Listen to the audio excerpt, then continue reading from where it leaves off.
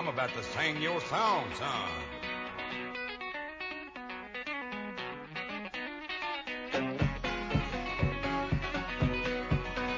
Well, I'm not a man to point a judge, very willing to hold a grudge, but I think it's time I said me a few choice words. All about that demon automobile, the metal monster with the polyglass wheels, the end result of the dream of Henry Ford.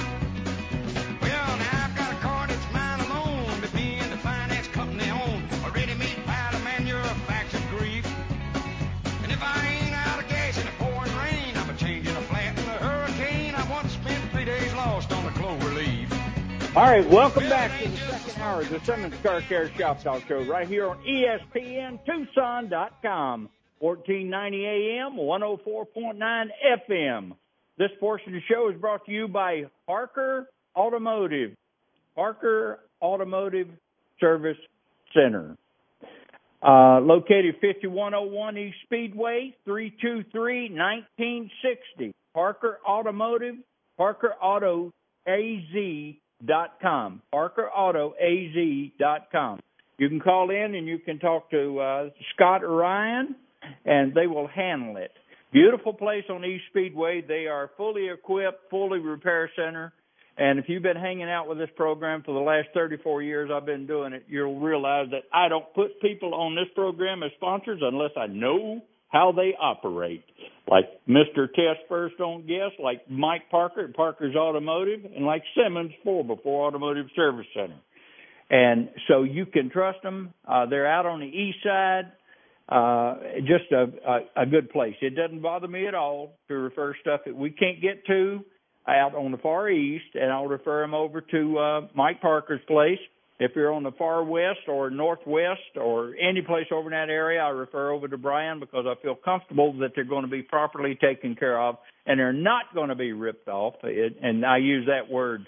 I hate the word rip because there is the biggest problem in the automotive repair industry is the communications.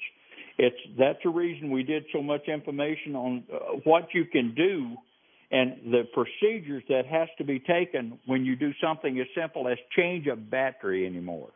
I mean, it's incredible. This portion of the show is brought to you by Parker Automotive, and they are 323-1960 Parker AZ. ParkerAutoAZ.com. Brian, tell them where you're from.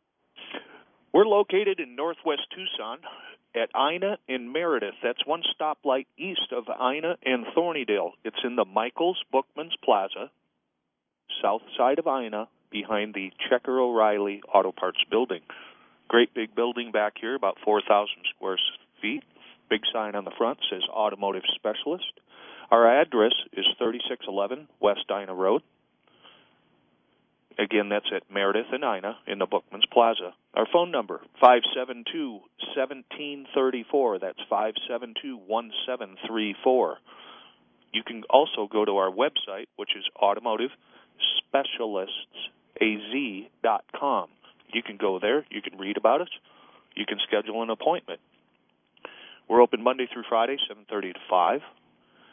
You can call in. You can talk to me, Brian, the owner, or my son, which is now back with us, Mitch Fuller. He's our service advisor now, and I'm our full-time accountant. So I'm wearing another hat in this shop. So give us a call. That's all right. That's the reason you stay tired all the time, Brian. That's the reason you stay tired. I've been on a little bit of rest lately. Did you give your website? But remember, test first, don't guess. And when your Call Brian light comes on, give us a call, 572-1734. You still working on that, trying to get the manufacturers to put your name instead of a code just says Call Brian, right? I want them to put my phone number in there. Check engine light, 572-1734. All right. Now, we covered everything pretty well on the first. And by the way, the podcast on the Simmons Car Care Show has been extended out across a few other little places. One's called Amazon Music, Sketches, Spotify, and Stitches. And there's a couple of them I hadn't even heard of before, but I was told that it is now you can pick up the podcast on any of this. And by the way, that goes pretty much worldwide. So if you want to find out a little bit more of what we're talking about, that first hour, I'm telling you from being in the industry, that was some good information.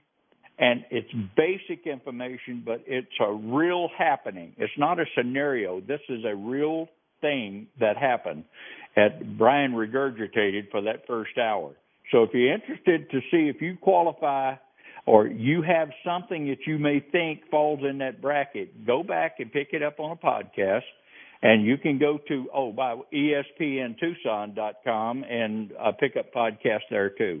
And you can get this information and hear it again.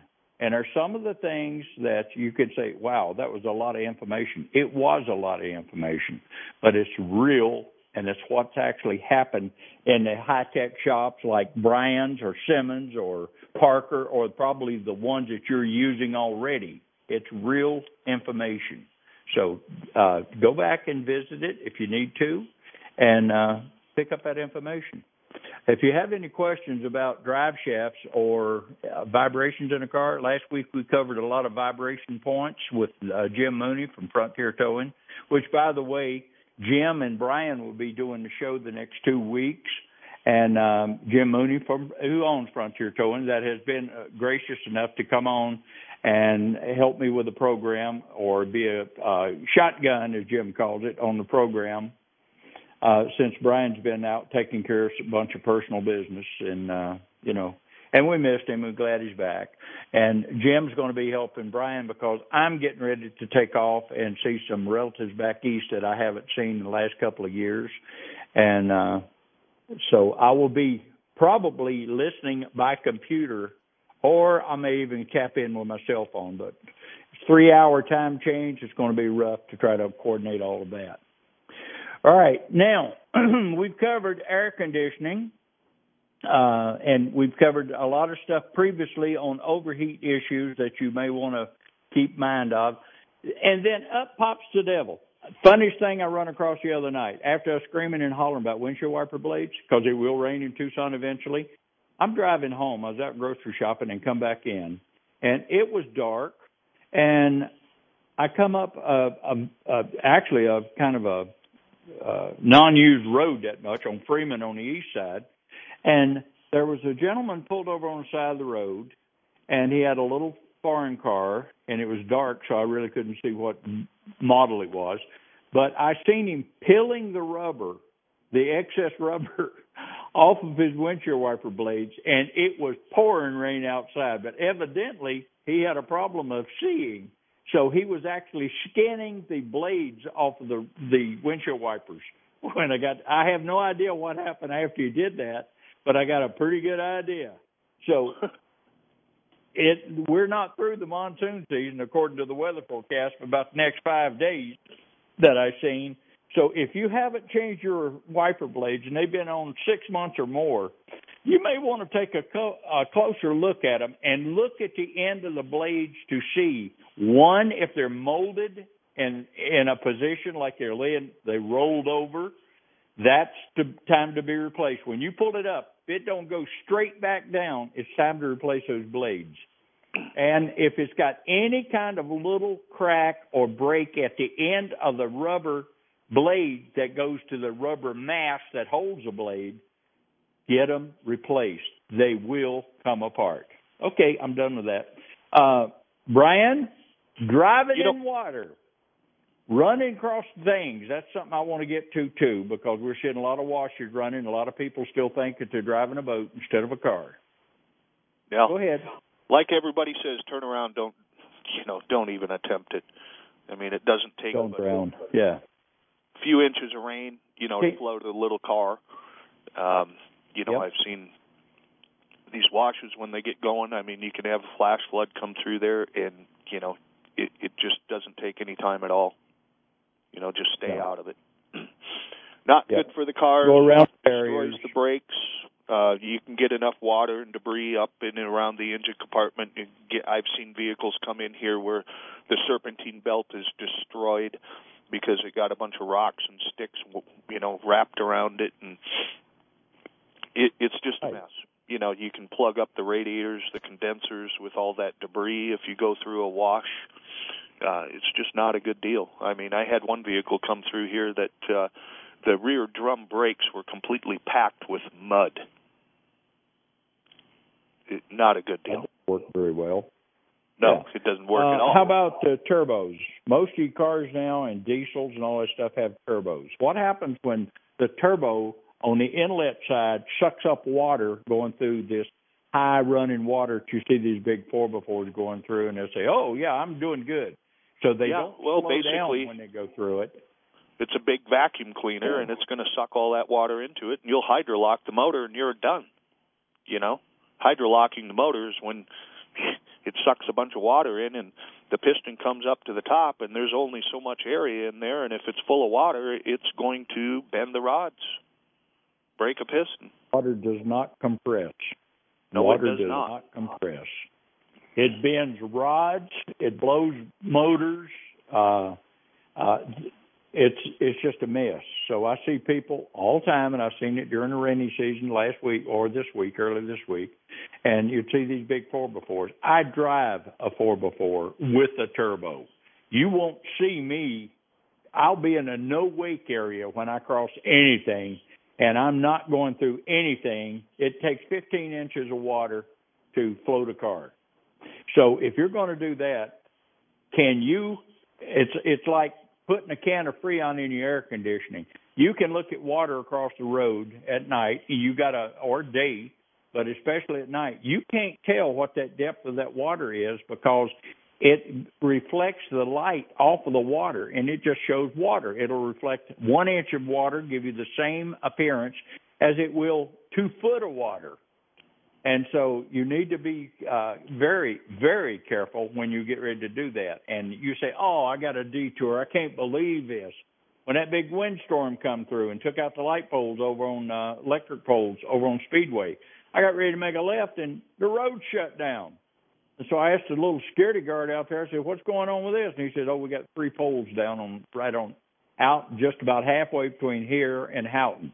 I said, "Okay." And he says, "Well, I'm sorry to tell you, but you got to do a drive." I said, "I don't mind doing a drive around. I don't want to play with electric poles laying in the road or laying beside the road or anybody working on them when this water is still up the way it is. I'll drive around, no problem." So don't complain. Somebody just saved your butt. Just go ahead and drive around the detours and say it's part of rain. At least we got rain. We've had more rain than we had last year. I am convinced of it. And it's nasty. If you don't have to get out in the rain to drive or go to work or something like that, stay home. Stay off the road, or pick your routes very carefully. And you should be okay. But if you drive through the water and it sucks the water up through the turbo, or you float it off down in a creek or something like that, hey, that's life-threatening. That's not a game. So obey the signs. Don't go through. Say, "Oh, well, it doesn't look like it's that bad, and they got this road blocked off. I'll just drive around the sign and go on through it." You do that, and the sheriff's department has to come out there or the police department has to come out there, they're going to write you a ticket. And it's called a stupid motorist law. And, I first thought, well, is that politically correct? Yeah, that's got it nailed down. So, if I did it, it would be stupid. If you do it, you're different than me. I don't think so. So anyway, just be careful out there. All right, overheating. What kind of problems we're going to have with overheating that you have seen come through your shop, and you can put a vehicle, you don't have to name a vehicle, but if you remember a vehicle that come through and it had an overheating issue, what caused the problem and what kind of issues did it manifest itself into being? In other words, what kind of damage was done? Well, there's a lot of things that can cause overheating. I mean, you've got leaking water pumps, leaking hoses, leaking heater hoses, radiator tanks that are leaking. Because, again, back to this plastic that we have, it's not like the old day when you had a copper core radiator, that you repaired. I mean, The new radiators, they have plastic tanks on the ends of them with a rubber seal between the plastic and the core. And after time, they will leak. Or the inlet tank, the inlet meaning the hot water side of the radiator coming from the engine, that hot water going into that thing is anywhere from 200 to 235 degrees. After time, that plastic can't take it, and that plastic tank will crack. And I get the question all the time, well, how bad's it leaking? Look, cooling systems, contrary to belief, are not supposed to leak. Generally, when the water heats up, of course, it makes steam and pressure, meaning the system can be up to, anywhere from 12, 13 to 15, 16 pounds of pressure inside that system. Thus, if you have a crack or a leak, it's going to blow all that water out. Another thing that will cause an overheating problem is a simple thing called a radiator cap or a coolant recovery cap. They're supposed to hold pressure. Most of them are around 16 pounds. That doesn't mean 13 pounds is okay or 10 pounds is okay. Because what happens is if that cap can't hold pressure, the system's still going to pressurize, and you'll be driving down the road, and you'll be blowing that water out on the road. And you'll be going, why have I just had to add a half a gallon or a gallon of antifreeze to this engine's cooling system? I don't see any leaks. Again, I say test first, don't guess. Pressure test that cooling system. Check its integrity out. Will it hold the specified pressure that it's supposed to? Does the radiator cap hold the pressure that it's supposed to? It's the only way that you can properly check the integrity of your cooling system. It has to be done. Test first, don't guess. All right. We were talking, Mike Parker was on, and he was talking about thermostats. And he said, people wonder why the top of the radiator cracks out. And he said, if you take a lazy thermostat, which there is such thing as lazy thermostats, and it doesn't open, it won't open until the water temperature inside the block actually heats up more than it's supposed to, and then all of a sudden it slams open, and then you have that water at 230 degrees under high pressure coming out of there because it's already built up more pressure because it was supposed to have been released earlier, and it slams the front of that radiator. That's what's helping break these little plastic molds and seals and O-rings because it's way too hot. It's not designed to sit there and pump 235, 240 pounds. That's where you see race cars that run 250 degrees.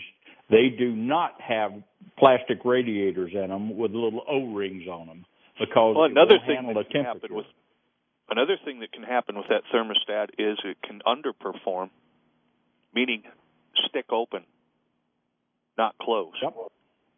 Because exactly. The thing with a thermostat, it's totally responsible for water transfer. It's supposed to open and close, open and close. It's a constant cycle that's always going on when the engine is running. If this thermostat sticks open, your engine is going to run too cool, believe it or not. And in the cool months when we do have them in Arizona, it'll actually trip a check engine light. Believe it or not, a thermostat will cause a check engine light. And why does it do that? Because the computer monitors the engine's temperature. It wants to see that temperature at its specified mark, like 198, 200 degrees or more. That's responsible for closed-loop fuel control, meaning, how do I explain this? Back in the day, 30 years ago, vehicles had a choke. And that was that big knob on the dash. You pulled it out when you started it, when it was cold. That we'll call open loop fuel control.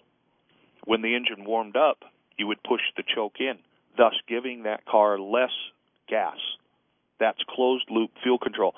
So with onboard diagnostics 2, OBD2 that we refer to now, they want that thing to go into closed loop, and they want it to go into closed loop fast.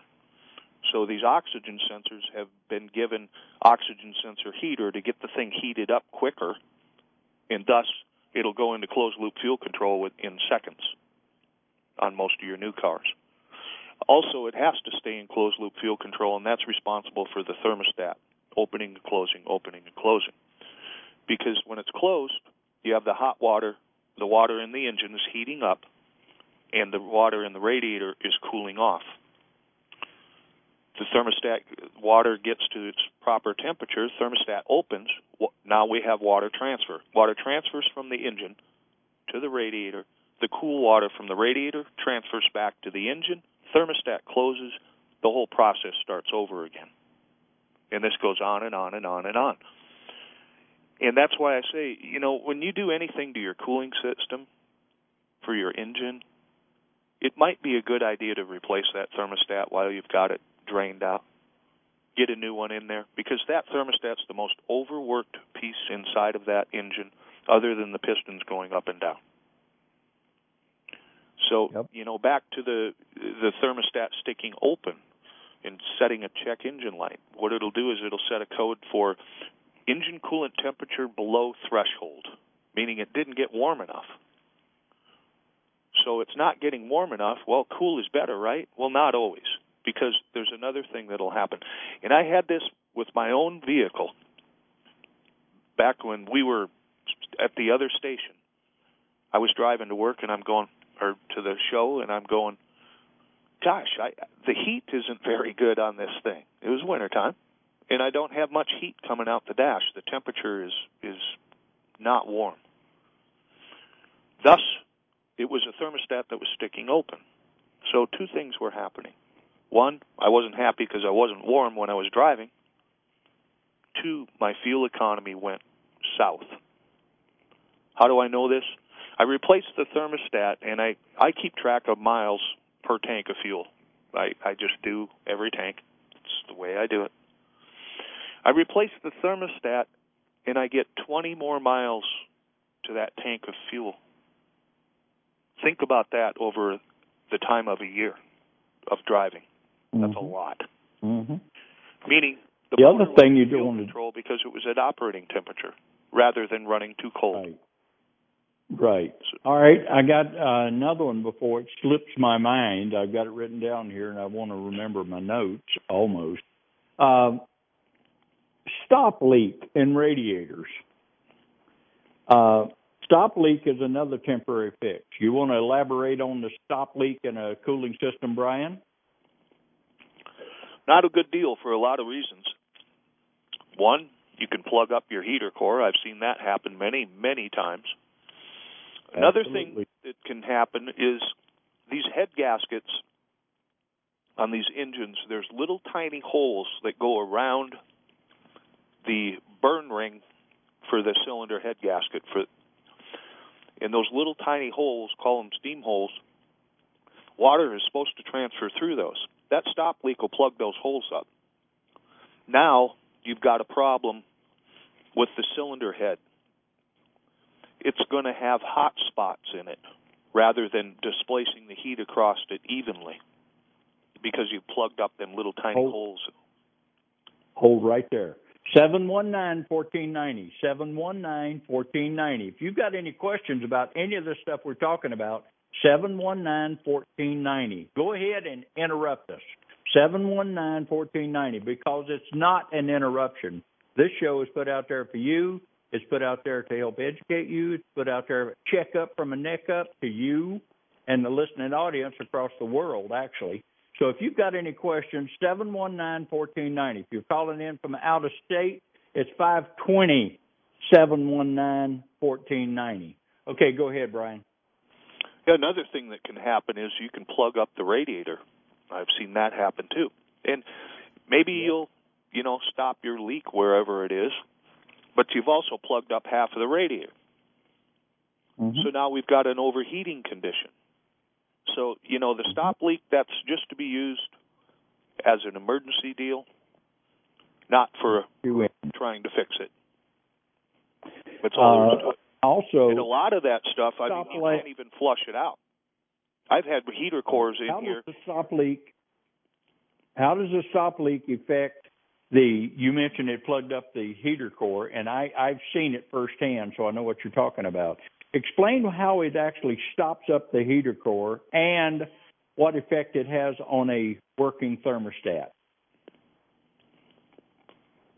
Well, whatever the make of the stuff is, I mean, it depends entirely on that. What did they put in it? Back in the day, we had the AlumaSeal, which was little flakes of aluminum that went through the system. Some of this, what the other stop leaks have little rubber pieces in it, and there's all kinds of different things that are in the stop leak. And basically, they will just get into the little nooks and crannies and plug everything up. And you can't, in some cases, you can't even flush the heater core out. I've tried. I had a Dodge in here one day where he put a bunch of stop leak in it, and the heater core was so plugged up I couldn't even take a garden hose and flush it out. Yeah. So it's a huge, huge problem. Only a temporary fix. I wouldn't even use it at all. I mean, you have a cell phone, call a tow truck and have it towed in. Do yourself a favor. Yeah. Otherwise, you're going to have to pay us to flush it possibly 1, 2, 3 times to try and get all that stop leak out, if you can at all. Or if you get enough of it in there, you could get to buy a new radiator, a new heater core. Mm-hmm. Contrary to belief, you don't want to replace a heater core today because basically on most cars, the whole dash comes out. You're talking all-day labor, plus the part. Do we have a caller? Hang on, Brian. Do we have a caller? Is that what I heard you say, Andrew? Yes, sir. We got Sean whenever you guys are ready. Morning, Sean. We can always come back. Sean, good morning. Welcome to the show. Good morning, gentlemen. Hey, how are you? Today is pretty good. How about yourself? Good. Reason I'm calling you guys today is I'm in a situation basically where I'm running my car a lot more, pretty much all day long, and I'm real curious what's most important for me to maintain in my vehicle to kind of keep the life of my vehicle. Okay, what are you driving? 2010 Impala. Okay. How many miles on the car? 13,000. I'm sorry, 130. I'm so sorry. 130,000. 30. Yeah. Well, okay. To ahead, start Brian. off, your fluids. Check your fluids. They say you have lifetime antifreeze in that vehicle. Have you flushed the antifreeze yet? I actually just did. I had to change the thermostat last weekend. Good deal. Good. In your other fluids? Yeah, everything's, when I changed the thermostat, I made sure I topped everything else off. Okay. I'd make sure your power steering fluid's clean. Okay. If it's not clean, your power steering fluid is clear in color, not brown, not black. I'll have to double check. Yeah, check that. Another thing, check your transmission fluid. Transmission fluid is a bright red color, not brown, not black. If it's any other color than bright red, time to flush it. Okay. You've done your antifreeze, so that's good. Take a look at the brake fluid. Brake fluid is clear. Okay. Not brown, not cloudy. If it's any other color than clear, it's time to flush it. And if you haven't done it in 24 months, it's time to do it anyway. Okay. Right. So, get those things in order. Take a look around at your hoses, heater hoses, radiator hoses. After the engine is cold, you can squeeze the radiator hose, and if you can feel the inside of it going crackle, it's time to get a new hose put on. And if you're going to replace one, you might as well replace the other and take a good look at the heater hoses as well. Okay. Another thing you need to do is look around, do you have any oil leaks anywhere? I have a valve cover leak. You have valve covers that leak? Yeah. It'd be a good idea to get those taken care of, because what happens is that oil runs down the side of the motor, and it's going to get on the engine mounts, and the rubber, oil and rubber don't like each other, so it'll deteriorate the mounts.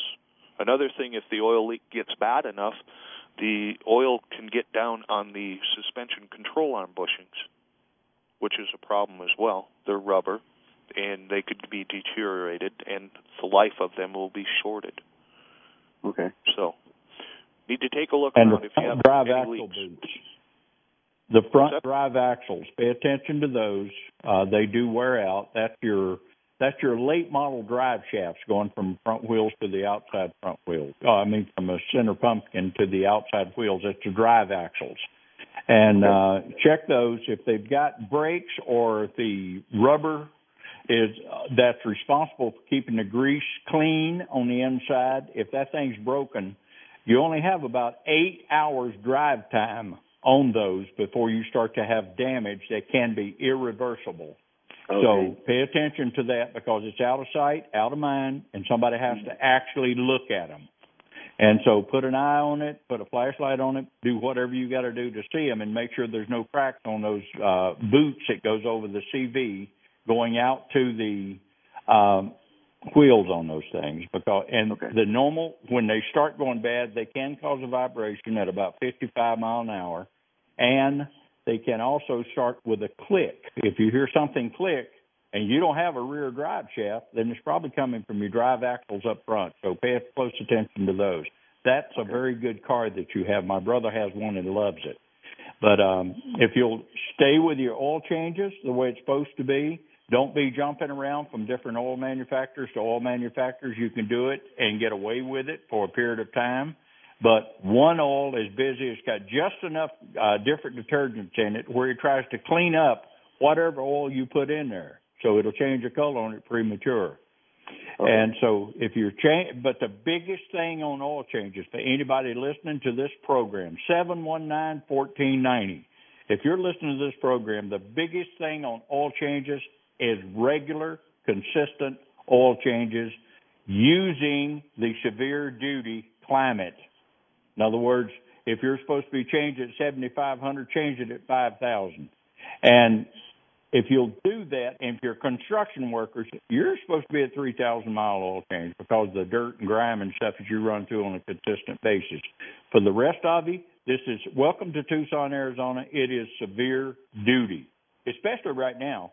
We've stepped up one notch on severe duty because of the wet weather that we're running through now. So change the oil on a regular basis. That's just like the blood in your body to a car. And if you've got those leaks, if you have a bleed on your wrist, and that's the blood of your body coming out of there, the same thing is with the engine. You've got a leak, it needs to be taken care of because it has a tendency to create more problems than just that leak. And I've heard people tell me, Jerry, I can always just put a quart of oil in it about once a week and I'm good to go. No, you're putting a quart of oil in it, you plan on getting rid of the vehicle, and they look at you like you lost your mind. I said, that's exactly what you're going to be doing if you don't get that thing done, because it's going to start breaking, and it's going to get past that threshold of rubber components, everything, motor mounts, and motor mounts no longer are the $17 motor mounts you used to have on a 55 Chevrolet. They are expensive. Mm-hmm. And once that stuff starts going away, it affects everything on it because you get it's just like if you have a broken bushing on a stabilizer bar or something like that. It starts allowing the suspension to move more and take more of a shock than if everything was nice and tight under there. Voila! All of a sudden, your front end's out of line. You got to take it over to Brian, over to Parker, or over to Simmons. You have a good alignment done on it. And it's just a mess. That thing is a stinker. Oil leaks on a vehicle is a stinker. And antifreeze leak, a water leak on a vehicle, you need to find that, and you need to find it quick because that's supposed to be a closed system. It's not supposed to be leaking. You're not supposed to be pouring a quart of water in it every week. Find it and fix it before you have to use that car and take off to Phoenix or something like that and something blow loose in it because of an oversight on your part for that vehicle. Garages are really good anymore. I mean, I can't really count the bad garages because I don't know all the garages, but there's about 400 independents in Tucson. And if you look at we can fix them, but we don't know when something's going to fail. So that's up to you to take a look at this thing. You can raise the hood. Trust me. You don't have to be a technician to spot a water leak. Now, on the late model cars that have the bonnets on top of them, yeah, you may want to learn how to take those bonnets off. Most of them's got 2 little twist plugs on it or 4 little twist plugs on it, and you can take the bonnet off of it, which is the roof of the engine. Take that thing off and just start looking. 1, do I have an oil leak? Do I have water leak? Do I have any kind of stuff on there that I don't recognize? And you get those taken care of before it gets into your wallet. It will get into your wallet. Blown head gaskets are expensive. Warped intakes. Which one of the vehicles now, Brian, has the biggest problem with warped intakes? Well, pretty much all of them. Ford's a big one. The Dodges are having problems as well. This again, it's plastic. Mm-hmm. We had an F-150 in here just yesterday that had an oil leak. Well, somebody replaced the valve cover gasket on it, and it still leaked. Well, how can that be? It's got a new gasket on it, right? The plastic valve cover warped. Thus, it wasn't flat anymore, and it would not seal. It didn't matter how many new valve cover gaskets were put on it. And the crazy thing with that is the valve cover gaskets were almost as expensive as the valve cover itself, complete with gaskets. Mm-hmm. So, well, crazy thing. We're seeing the price of auto parts just skyrocket. We're also seeing the problems getting the parts. There is a national issue with that, a worldwide issue, I guess. But I'm familiar with the nationwide problem with the parts. It's hard to get parts, especially like Jim was saying from Frontier Towing. It's hard to get parts for his 18-wheeler, the big stuff that he uses to haul. It's hard to get simple parts that we used to take for granted that it's sitting down at Merle's and we just call them and, oh, yeah, we got it in stock. Those things the supply is now, the demand are actually outweighing the supply. And it's because COVID-19 had a lot to do with it. That one big ship parked sideways in the Suez Canal has a lot to do with the different products that we actually think we can go to the store and get, including auto parts, because these ships don't just carry a bag of feed or something like that. They carry other things. So all of that plays in. Emily over at State Farm was telling me one of the problems that they have, and I verified that through Spectrum, Ina Road Auto Collision, is the claims on automotive repairs now have gone up. Not really because they're a little more expensive to get them fixed, but that's not where the big claim increase is. It's on the amount of time that vehicle is stuck in that garage or that body shop trying to get it repaired because of lack of parts, and they can't get the parts. So you rent a vehicle, and the vehicle rental to the client that has the automobile in Spectrum, they have the rental used to be 3 to 5 days, and now it's up to 2 weeks, sometimes 3 weeks, depending on the damage and whether or not the part's available. So the increase that the insurance companies have to pay out in car rentals is where the big increase is now. It's very expensive anymore. So keep that in mind. Okay, Brian, go ahead. Now that I throwed you completely off. Yep, let's go to callers. Who we have? We got a couple guys waiting. First up is Tom. All right, Tom, good morning. Welcome to ESPN, Simmons Car Care Show. What can we do for you, buddy? Morning, Jerry. First thing I wanted to say is I really enjoy your show. And my question is, do you recommend washing out the engine compartment? Yes. And the reason I do is because normally the road debris and stuff on the engine block, and the engine block needs to breathe, for lack of a better word, to get rid of the heat. And if you've got a blanket on it, which is road debris and stuff like that, it's going to keep the heat inside. It won't allow it to get rid of the heat the way it's supposed to. That's on the engine. It's got a bunch of miles on it and stuff like that. But you still need to keep it clean. This is where the problem comes in. If you take a wand at a car wash and the seals on these wiring looms are designed for splash. In other words, you run through and you splash water up in there. Well, there's no pressure on a splash. You put a 1,700-pound or a 1,300-pound wand right up against these little seals, it will push the water to the inside, but there's no pressure on the inside to push the water out. Therefore, you will start growing green inside your connections on these things. Brian has seen it, I know. Parker has seen it, I know. I know Simmons has seen it over and over because I've been around about 46 years.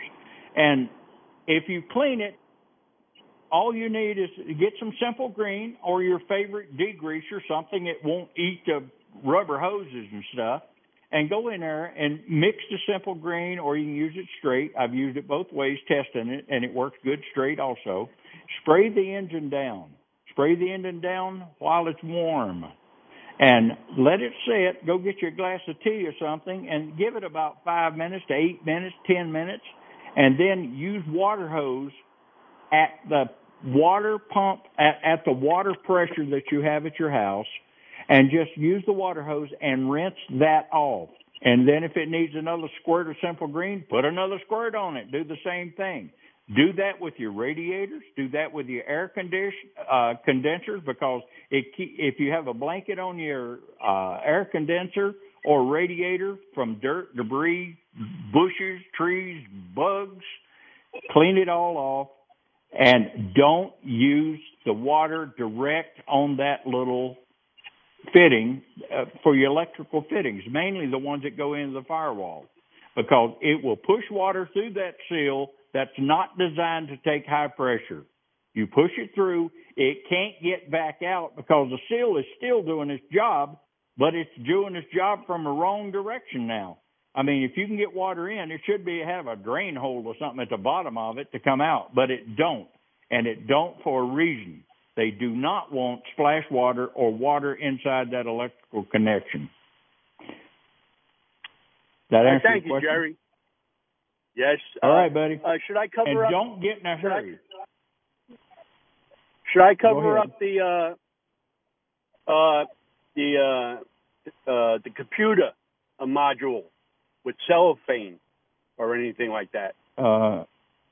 If you want to protect the leads is the only thing you do, and that computer module is pretty durable. But it shouldn't be that dirty. You can wipe it off with a rag, okay? But the rest of it, what I'm concerned about, and I've seen it over, like I said, is using a 1,300 PSI or 1,700 PSI, a lot of the car washes now have, and going straight at the electrical's got a little debris sitting up there. Well, it's under the hood. It's going to have debris on it. That don't mean that you take a 1,700 PSI and say, oh, that's quicker. Yeah, it's quicker, but it's doing damage while you're doing it. Spray it down with a little Simple Green, and you can splash the water up and rinse the Simple Green off. You don't have to put the hose right at the end of it and squeeze the trigger on that spray gun you got on it and shoot it inside that seal. That you do not want to do. So whatever you've got, if you want to wrap something around that, but don't assume that your wrap's going to be tight enough to protect it if you're using any kind of pressure on that thing, because it won't. You won't get it on there unless you seal the thing from the outside with a silicone or something like that, and then you're kind of defeating your problem, because as soon as you have to open that thing up, then we got silicone to deal with. What else, Brian? What else am I missing?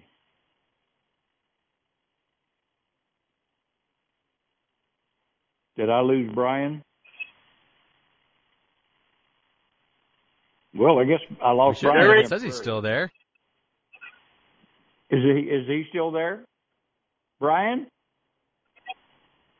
Oh, okay. Well, that's all right. I'll give him a call, see if we can get him back. Something must be wrong with his phone.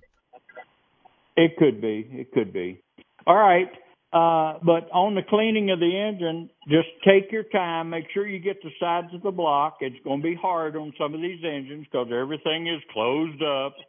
But just remember, you can use a spray bottle. You can even use a spray bottle with clear water in it to wash off the stuff. That doesn't put any pressure out there at all. All you're trying to do is get the stuff off. You're not trying to clean it. You're just trying to get the cleaner that you put on there off of it. And if you don't get all of it off, the Simple Green won't hurt it anyway. But if you go through a mud hole or something and you splash it up on the inside, that's what the seals are supposed to be doing. Are you going to find some mud debris and stuff on top of the wiring? Yeah, you probably are, because it's splashed up. The key is the splash versus the high pressure. So, and I've seen vehicles roll in the shop that were spotless under the hood. I've also seen people that come in and have a misfire and they can't find it. And it turns out to be the wiring. And then when I see an engine this clean, the first thing I ask, how'd you clean it? What do you use to clean this engine with? It's too clean. It's too good to be true. What do you clean it with? And a lot of things. I'm back. Go ahead. Jerry, you hear me? Yeah. Go ahead, Brian. That's one thing, you were talking about misfires. If you've got coil over spark plug, you've got spark plug wells where the coil goes and the rubber coil boot goes down over the spark plug. If you're washing off the top of the engine, you can fill all those spark plug wells with water. And thus you'll have a misfire. So you got to be real careful when you're doing this. Stay on the side. I would try to stay off the top of the intake with it. Okay, if you're going to do anything on top of the intake, wet a rag down, and with Simple Green and a little mixture of water, and then just wipe it down. That'll be good. You'll be good. Down on the side of the block, it's not as accessible to having damage done, but you still don't need the 13 to 1700 psi one in order to clean that off. Simple Green works fantastic. Okay. Now, when you get the radiator, do the Simple Green on the radiator, squirt it down, let it set a little while, then just rinse it off with a garden hose, and do the same thing to the front. If you use a high-pressure one on the front of that vehicle, directly in at that AC condenser, you are going to bend the vanes on the AC condenser, and it's going to restrict the ability for that thing to draw in air and cool properly to keep that air conditioning run like it's supposed to. And the thing is, you can straighten those vanes out if you screw it up and do it.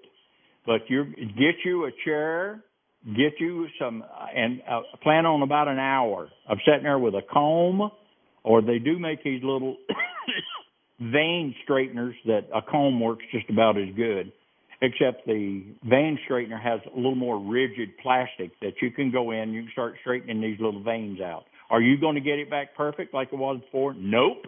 Can you get it back where you feel comfortable that the air can get around those vanes to help cool that thing down? Yes.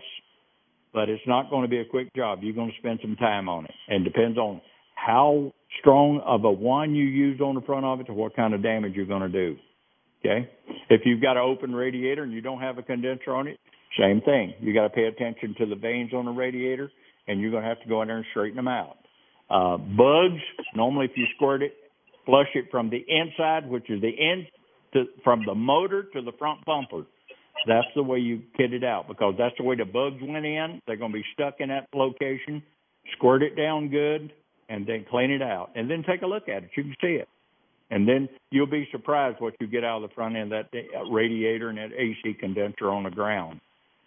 When you're washing off engines with oil debris on the sides of them and sludge, you may want to put about 2 or 3 Sunday papers under it so that it'll catch the debris coming off the motor. And then when you back that vehicle up, you can just pick up the paper and you're done. If not, you're probably going to have to clean some concrete or some blacktop. Most of the driveways are concrete up next to the house, next to where your water supply is. So when you do that, you're going to have a little debris come out. And if it's all washed down on it, it's going to be thinned out a little bit because of the Simple Green. So remember that you're probably going to have to clean your concrete also. But, yes, you can clean a motor, but don't get radical and don't be in a hurry. Okay? Did that answer it? I thank you. Yes, sir. All right, Sean. Good luck with that, buddy. Or Tom. Thank you. All right, buddy. All right. We still got another caller on the line? Yeah, we got Marty who's been waiting patiently. Marty. All right. Marty, thanks Good for morning. waiting. But welcome to ESPN Simmons Car Care Show. Good morning, Jerry. It's nice to hear a show that's not all political stuff, but actually practical stuff. But anyway, I heard you guys mentioning stuff about battery cables. Now, I've seen people go to extremes like using Coca-Cola to clean the acid, but what do you guys think about the actual battery sprays that you buy at O'Reilly or AutoZone to clean the battery cables or clean the acid off the battery cables instead? Sure. Okay, well, another one that works really good is baking soda. Baking soda in a spray bottle, okay? The biggest mistake that people make when they're cleaning a battery cable, if that battery cable's dirty enough to clean, it might be a situation to where you actually want to pull the cable. Be careful when you're pulling the cable, because once you disconnect them to clean them out, and that's a proper clean procedure, by the way. Once you pull those things off, I'm going to let Brian tell you what can happen if you disconnect a battery cable to clean it properly. You can use the Coke, you can use baking soda, you can use the spray cleaner. I've got all three of them at the house. And you can clean them off. If you got Coca-Cola, it's got a lot of sugar in it. You have to remember to clean it off real good because it's sugar and it'll hang around. But if you're to that point with it, I'm going to let Brian answer about the disconnecting the hot lead on a battery to break that communication system. Go ahead, Brian. Yeah, get back to that vehicle that came in where she had her neighbor do her a favor and put a new battery in. Eventually, what happened is he caused some sparks when he hooked everything up, and it took out the computer and a bunch of other things. So, yeah, it got real expensive. So, pull the negative cable and then the positive, and you should be okay. But just be real careful. You don't want to cause any sparks. I like to clean the cables first with water, and then after that, if they're bad enough, I'll take an old oil bottle and cut it in half, so I've got a cup that I can put some water and baking soda in it, and then immerse the cable end into the baking soda water solution. My question is, how much more effective are the sprays then that you buy at the stores? I want to be able to use the most effective method instead of a cheap method. Well, I like the baking soda and water method. It's old school. It works. It attacks the acid corrosion. I like that the best. It does work. After you're done, you can use a battery spray protectant to spray on the cable end and the post of the battery. Oh, okay. Right. So that's something you do after you do the baking soda thing. Yep. You can use. They make a coating that you can buy. They're sitting side by side at the parts house down at Merle's, and you can pick up a can of battery cleaner. You can pick up a can of battery cable cleaner, and you can pick up a can of battery cable protectant. It's a spray-on coating. It goes on the other side. Another thing that works if you don't have a battery protectant is you can take Vaseline. And you can take Vaseline and rub it around, and it works just fine, okay? They also have those little grommets that you can buy and slip over the post that keeps the acid from climbing the post up to where it's corroding.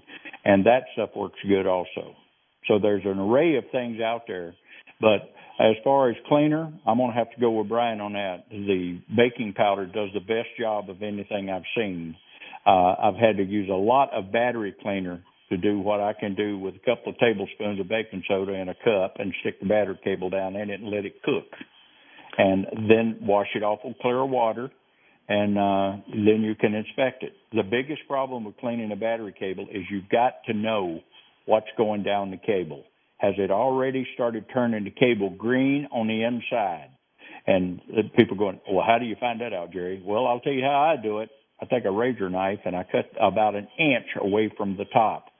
I cut the insulation over the wire. And then when I get done with that and make sure that I've got a clean cable, but it's got to have something that causes me to do it, like the cable is swollen or something like that. And then if I cut it and I see the green, I stick the whole cable in the baking soda, and I soak it, and then I rinse it, and then I'll soak it again. And then when I get through, I will just reach and grab that insulation that I've actually slit down the middle, and I'll pull it back up the top, and then I'll use black tape, electrical tape, and I'll wrap it up so that it keeps the insulator over the wire, and that seemed to work. And if you do it right, it doesn't look like it's home, but it will work. That sounds good. Appreciate it. Thank you. I'm going to go back to the contrary to belief, batteries are not supposed to leak. So if we're cleaning battery cables, my question is why? What caused these things to get dirty in the first place?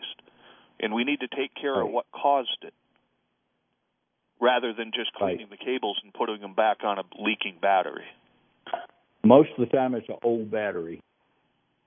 And it's the fact that nobody's taking care of it all the way up to that. It could be just an old car, and it's that time.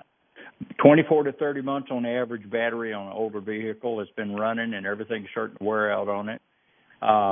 It seems to be the life of battery. That's according to Interstate Battery and other manufacturers that I've talked to. Batteries are real good, but a battery is not correct. You have to make sure you get the battery with the cold cranking amps and something that will service your vehicle. Before I run out of time, LensAutoBrokerage.com. If you want to check it out, the inventory is listed. DesertRVCenter.com. Also, Lens, it's down in Sierra Vista. DesertRVCenter.com and LensAutoBrokerage.com. You can go there and you can find any of the information I could possibly talk about for the next 3 hours. So that's what you want to do with that. Merle's Automotive, we've been talking about them all morning. Frontier Towing, Jim next week will be on the show with Brian. And 748-1100 for any towing need. Okay, we got 30 seconds left, Bri. Again, parting remember, comment. Call Automotive Specialist at 572-1734. That's 572-1734. And feel free to join me next weekend. I'll be hosting the show. And thanks, everybody, for listening today. Thanks, Jerry. I appreciate it. Until next week, God bless. Take care. Bye-bye.